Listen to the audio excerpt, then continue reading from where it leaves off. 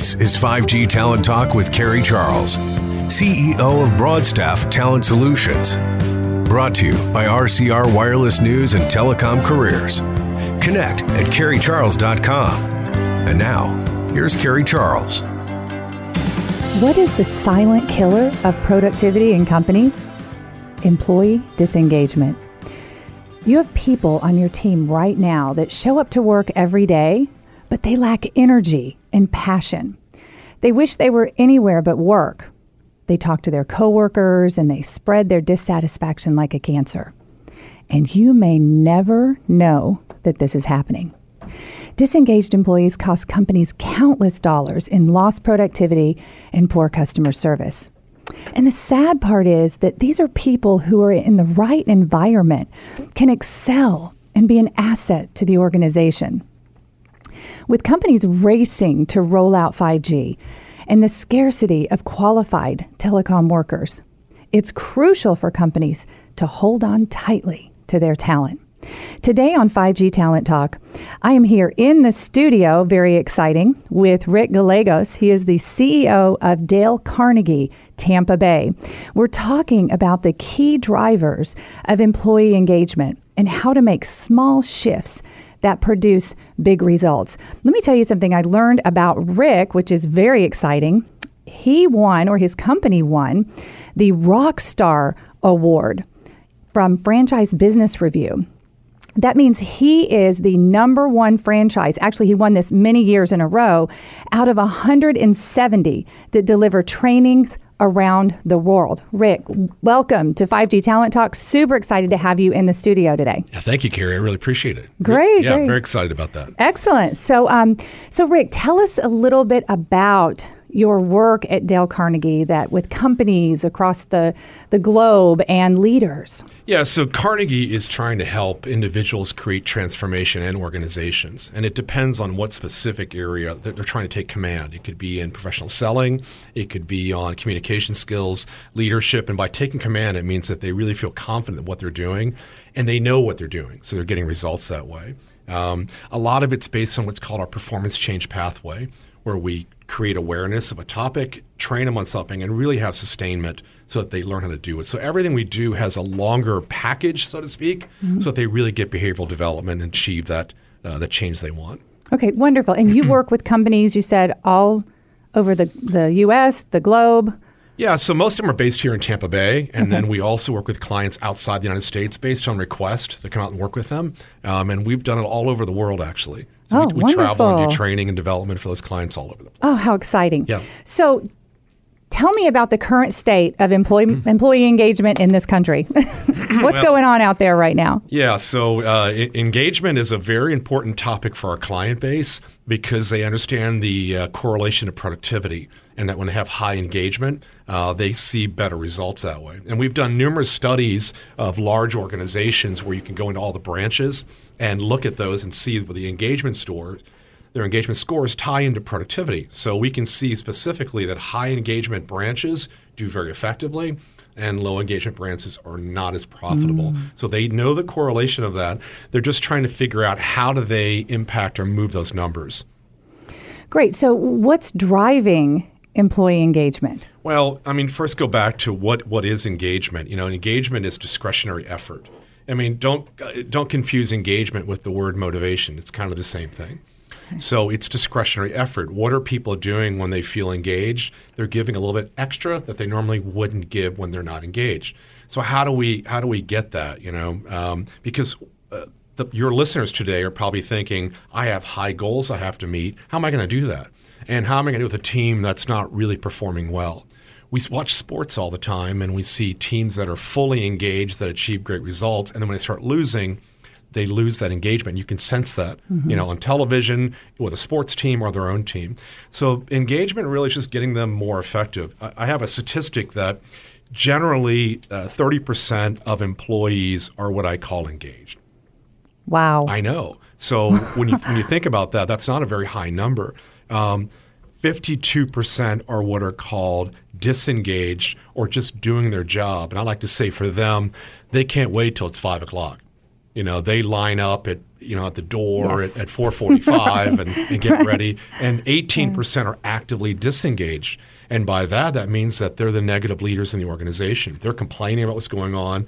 So think about that 70% of most of our listeners today, of their teams, are either disengaged or actively disengaged. So it's a serious challenge for a leader to build this engagement structure.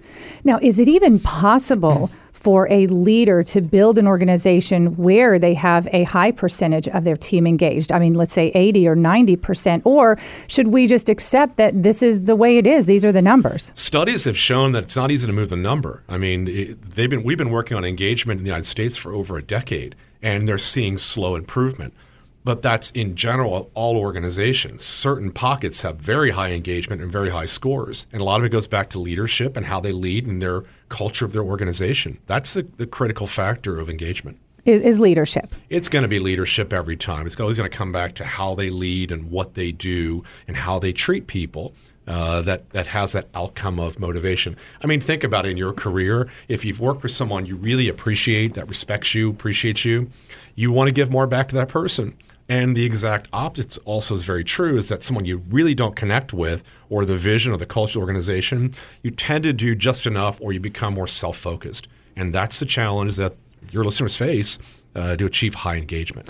Right, because there's a fine line between driving to performance and also, having that, motivating and being employee-centric and treating their people well and giving them everything. But then there's that piece of it where there's the accountability and the structure. How does a leader balance all of that to keep these people engaged so they don't, wake up one day and say, "Oh, I'm just so frustrated. This guy is just, or woman is just driving me where it's making me, not even want to be here anymore." Right. So they don't do it very well. Let's just say that. Right. So when you mention the word accountability, most leaders that I work with and clients that I work with struggle with accountability. It's probably one of the most important factors for them is, well, how am I going to create more accountability? How am I going to get people to do what they're supposed to do? So they want to cheat the system a little bit, like they're not motivated. Let's still hold them accountable and get high results. So how do you create accountability in a climate where they don't really want to work hard? That's a tough question, right? So let's go back to really what are the drivers of engagement. So before we start answering these questions, let's take a look at, well, what is we have to do right that creates engagement? First is satisfaction with the immediate supervisor. Through our research, we found that one of the key drivers of the three was the supervisor, the person leading the group, not the CEO and not the executive VP, but the direct report. That was the first area about the chief emotional driver in the workplace is that supervisor or that leader. Now, they're the ones that are the last to get training and development because they're out in the field, right? They're busy, they're tactical, they're getting things done, but they have a huge impact on employee engagement. Now, number two is actually belief in senior leadership. So do we really believe in where they're going? And do they have the vision that I buy into? In a lot of my speeches, I talk about them being aspirational. Like, are they really shooting for a very high goal to get the team involved in this, which 5G and implementation is a very high goal for them? And then are they tied to that? Do they tie everything to that vision and where they're going? And again, leaders struggle with vision. They have a hard time creating and communicating vision because they have to make a commitment. Right? When you make a vision that's clear, you have to commit to where you're going. Mm-hmm. The last area is pride in the organization.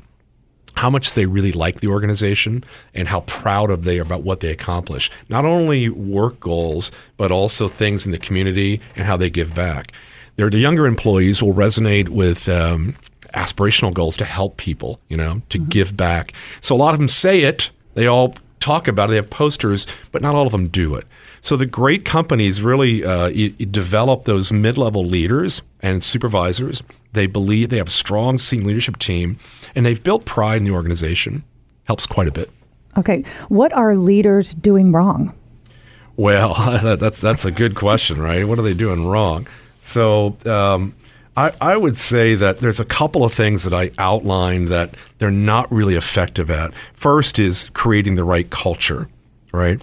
And so that's a big deal, all right? What is our culture? What do we stand for? How well do they set goals, and how well do they have a clear vision, encouraging teamwork and communication? That varies with every one of your listeners of what their culture really is. So they have to really work on understanding what is our culture and improving that.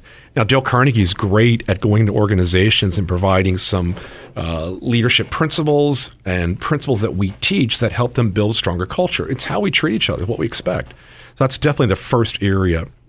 Number two is that most of them don't measure employee engagement. So I've asked your listeners today, raise your hand if you've done a survey or a study on employee engagement. Most of them have never done that, so they have really no idea. That's like not getting your car fixed for a few years or doing maintenance to it, just hoping everything will be fine. You know what's going to happen, right? You'll have a major problem, right? So they don't really measure what they're doing. And not only measuring, but just informal surveys, talking to their people, having town hall meetings, getting feedback is a simple way of measuring where they stand. Because great cultures ask their employees how they're doing. The third thing is that most times they don't really have action plans or plans to enhance engagement. So they haven't really set individual and department goals of what they're going to do. So the listeners today hear this and go, yeah, Rick, he's right. We need better employee engagement.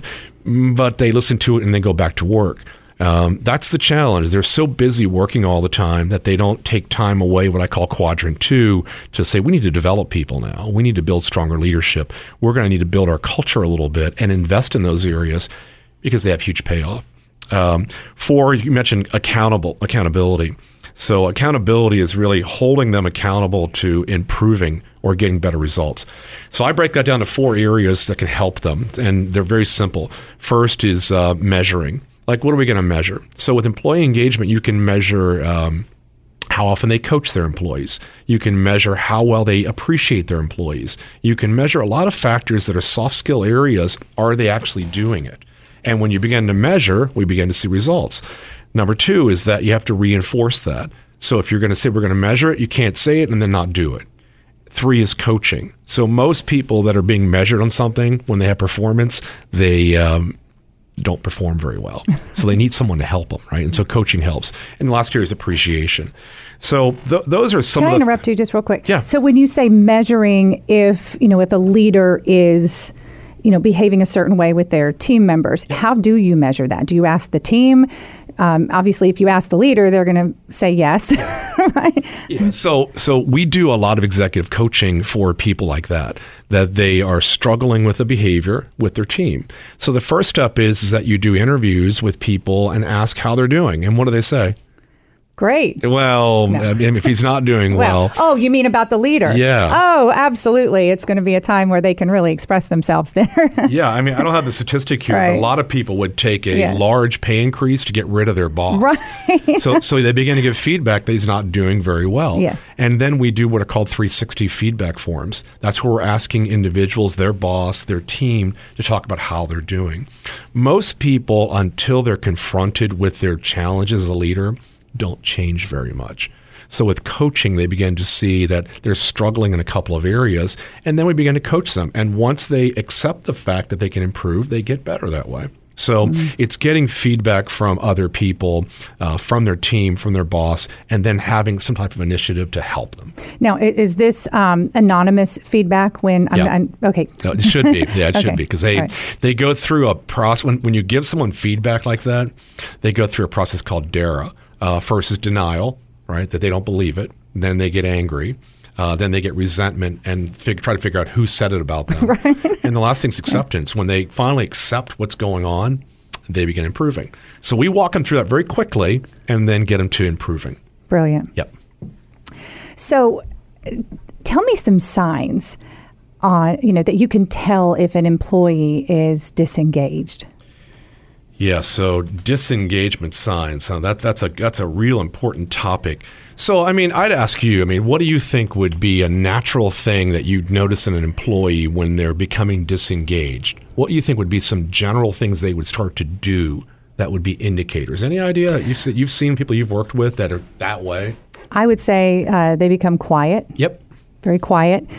And, maybe somebody who used to come in a little bit early or stay a little bit late, they're coming in right on time, leaving at 5:01, that type of thing. It's easy to begin picking it up, right? Right, if you pay attention, right? That's right. And so you have to constantly be looking at what they're talking about, what they're discussing, and what their attitude is toward work. Because as they become disengaged, they don't want to volunteer for a project. They don't want to contribute. Remember, it's all about discretionary effort. Like, I'm going to do a little bit extra today. They're not willing to do that. And it hurts not only work, but teams. Any team you're working on, when the team's not willing to do a little extra, it's going to impact the overall result of the, of the organization. Right. So what are some strategies of, to really improve employee engagement and that leaders can take away from this podcast and implement right away? Yeah, I'll give them a simple tip. I mean, they could go through training with us, but a simple thing is first getting to know their people better. So a strong leader always takes time to get to know their team members very effectively. Now, the old saying was, the officers don't mix with the enlisted people. They stay officers. They don't build relationships that way. But today, it's so important to do that. And the younger the employee, the more they expect that almost on a daily basis of that concern and that appreciation. So first, they have to get to know their people. They could simply ask things like, what do they do for fun? Understand their family situation, understand their career goals and their life goals. So they're constantly talking about that with their employees to show what? That they care. So if you really want to answer the question of engagement of a leader, it's a sense of caring that my company cares about me. Someone said to me the other day that they had some health challenges in their family, and they were just so surprised how the company reached out to them and offered things for them. Their other company would never do that, and they just feel that sense of caring. Well, that outward motion of caring begins to create a return policy of employee engagement. So the first one's really showing they care, and that's my other notes here, is that just showing they care has a huge impact. From there, it goes to then how do they treat people in every other interaction? And we go back to Dale Carnegie's principles of just applying good human relations. If they're doing these certain things, it's really quite simple. It's just we get past that and get focused on business. Right. Yep. So are you finished? You have more? Okay. I am curious about something. So let's just go to the other side just for a minute. Sure. Let's say I'm an employee and I'm disengaged. Yep. What do I do? Do I go to my boss and say, look, I'm disengaged. What do we do about this? I mean, how do we fix it from that end? Because I do know so many candidates, in staffing, they come to us and they say, well, I need a new opportunity. It's, I just don't see a future here. And they've got, 10 or 15 different reasons why they want to leave. But how can that person fix that and potentially stay with that employer? Well, everybody wants to be the best place to work for, right? The top company. So they're all battling for that. So the ones that are trying to be the best place to work for are trying to attract the best talent, which means they have the best culture, probably the strongest leaders, and the best environment for those type of people. Unfortunately, some companies aren't really motivated like that way. They just want to get the job done, and they want your employee to do that work for them very effectively. That's not how it works. They have to have strong leadership in place. So how do you solve your problem? First is you have to really check your own attitude. Right, we may be more critical ourselves of certain things. We might have ruined relationships within the organization that we have to rebuild. A lot of Dale Carnegie is teaching people how to rebuild relationships, because when I do coaching, what I find is that when they're disengaged, they are not connecting with someone. Someone across the hall they don't like anymore because they've had a disagreement. So sometimes they have to go back and rebuild that relationship. And when they do that, they begin to see their engagement go back up. Because we all want to have friends at work. We want to enjoy what we do. And if we don't feel comfortable with that, we're not going to like work that much. So a lot of it is, again, applying human relations and being effective that way. So I'm talking today with Rick Gallegos. He is the CEO of Dale Carnegie in Tampa Bay. And you are listening to 5G Talent Talk. So, Rick, in the telecom industry and tech industry, for that matter, there's a lot of contract employees and temp employees, and there's contractors in the field, project-based employees. How do you keep those people engaged? Yep. So when they're out in the field, they feel like they're out on an island doing their job.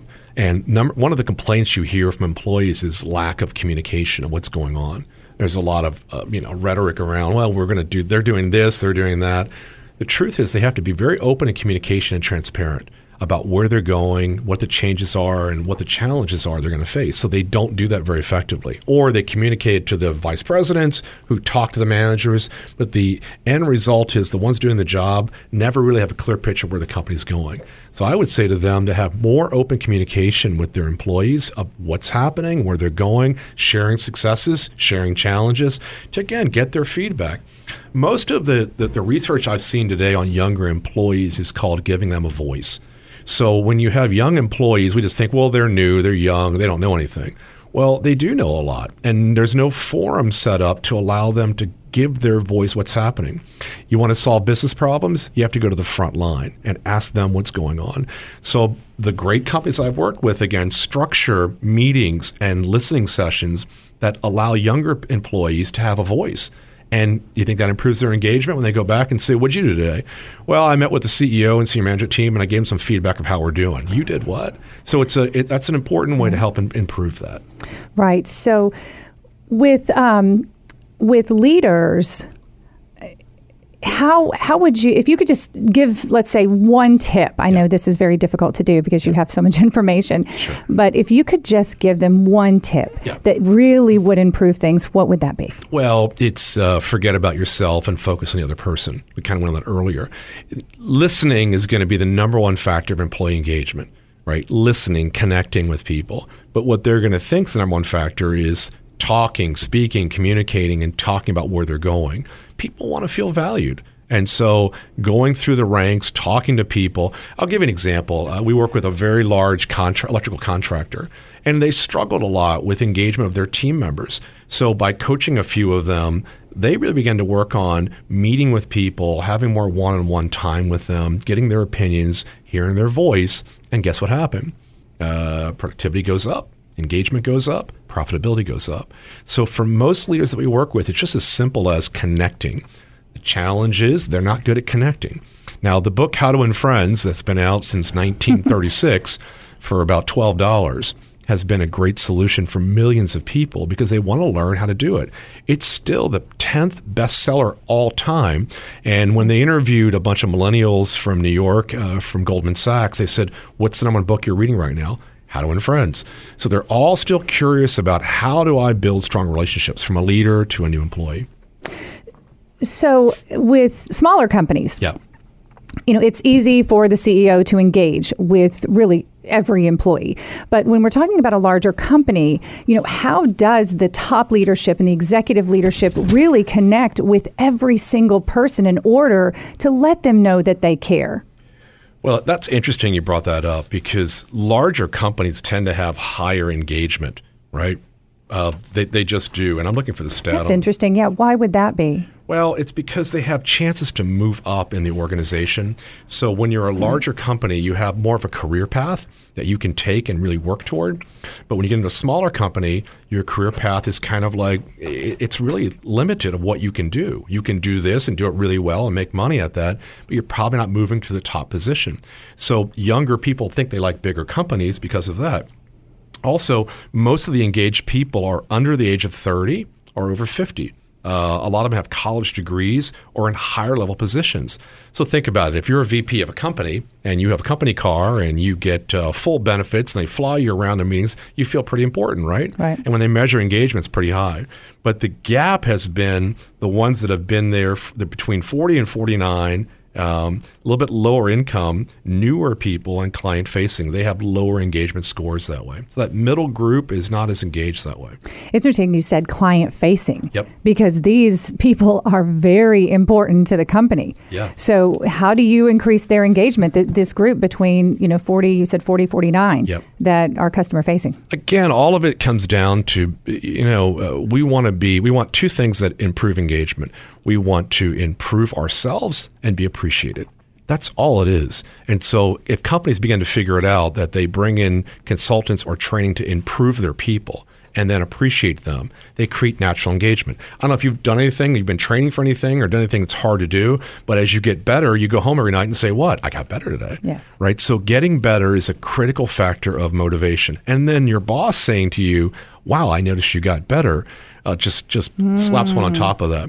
So companies have to really invest in spending more time just building their people. So the great companies we work with already believe in that. They're going to allocate money for development, and they're going to train people, and they're going to hire the best to do that. And then they're building appreciation and telling them what a great job they're doing. Guess what happens? They go up, scores go up, profitability goes up. It's a natural equation that works very well. Rick, this has just been absolutely fascinating. I could talk to you for hours and hours about this topic. So where can our listeners reach you if they'd like more information about Dale Carnegie, about helping, you helping their company and their leaders? Yeah, so I run Dale Carnegie Tampa Bay, and we have a training center here in Tampa. People fly here every month to take our 3-day immersion programs and 2-day programs. They can go to Dale Carnegie Tampa Bay. It's DaleCarnegie.Tampa Bay, and they can get information there. And they can also contact me at rick.gallegos, Gallegos, at Dale Carnegie Tampa Bay. And that's how we communicate with our clients and get great results. Great. Well, thank you, Rick, for being on this episode of 5G Talent Talk. I've absolutely thoroughly enjoyed it. And thank you for listening to this episode of 5G Talent Talk. It is sponsored by RCR Wireless News, Telecom Careers, and Broadstaff Talent Solutions. You can always connect with me at carriecharles.com. And please remember to subscribe to the podcast. See you at the next episode. You've been listening to 5G Talent Talk with Carrie Charles, CEO of Broadstaff Talent Solutions. Brought to you by RCR Wireless News and Telecom Careers. Connect with Carrie at carriecharles.com.